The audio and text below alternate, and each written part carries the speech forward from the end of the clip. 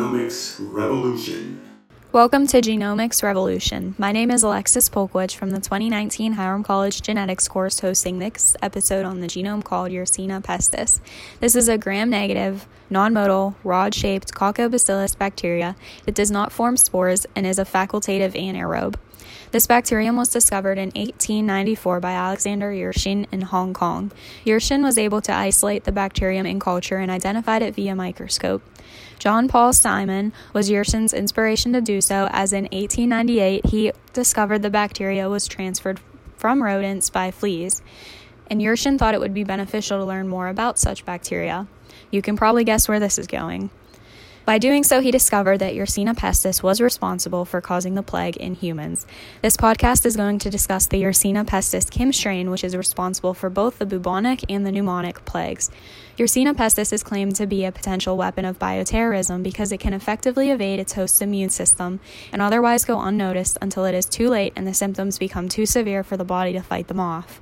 This tiny bacterium is responsible for drastically high mortalities throughout the course of history. Some people today still become infected by it. However, it is now treatable with present-day antibiotics and does not always result in death unless the case is very severe. The genome Yersinia pestis contains one circular chromosome of 4,600,755 base pairs with an average GC content of 47.64%. This genome encompasses 4,198 open reading frames and contains three different plasmids called PPCP1, PMT1, and PCD1.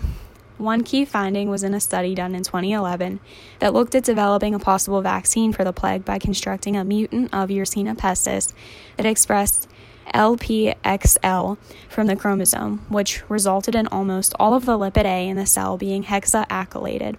This means that the LPXL gene is not a gene that normal wild-type Yersinia pestis carry. The absence of this protein leads to the production of tetraacylated lipid A, which does not bind to the host receptor, therefore failing to stimulate the inflammatory response normally induced by lipid A.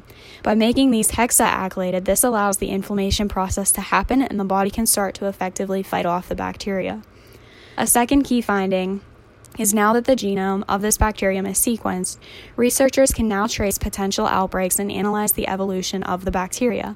The differences in certain regions, such as the number of inverted rearranged segments in the different strains of Yersinia pestis in different regions of the world, shows how quickly certain strains are mutating compared to others.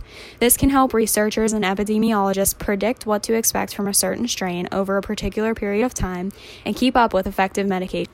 A third key finding is that researchers can use the sequenced genome and compare it to other sequenced bacterium genomes to identify close relatives of Yersinia pestis. This is very important because if there happens to be a certain bacteria that is very similar to Yersinia pestis and there is already an effective medication found to treat that bacteria, then maybe that medication can be used to treat Yersinia pestis as well. In the study done in 2002 on the genome sequence of Yersinia pestis Kim, the genome was continuously compared to E. coli K12. The origin, terminus, and most recent genes encoding DNA replication proteins are very similar to those of E. coli. Being able to relate Yersinia pestis to a bacteria that is already well known provides researchers with a means to answer a lot of previously unanswerable questions and can even inspire further experiments to test new hypotheses evolving from current knowledge of similar bacterial strains. Who knew such a tiny organism could be so deadly that it is responsible for billions of deaths throughout history?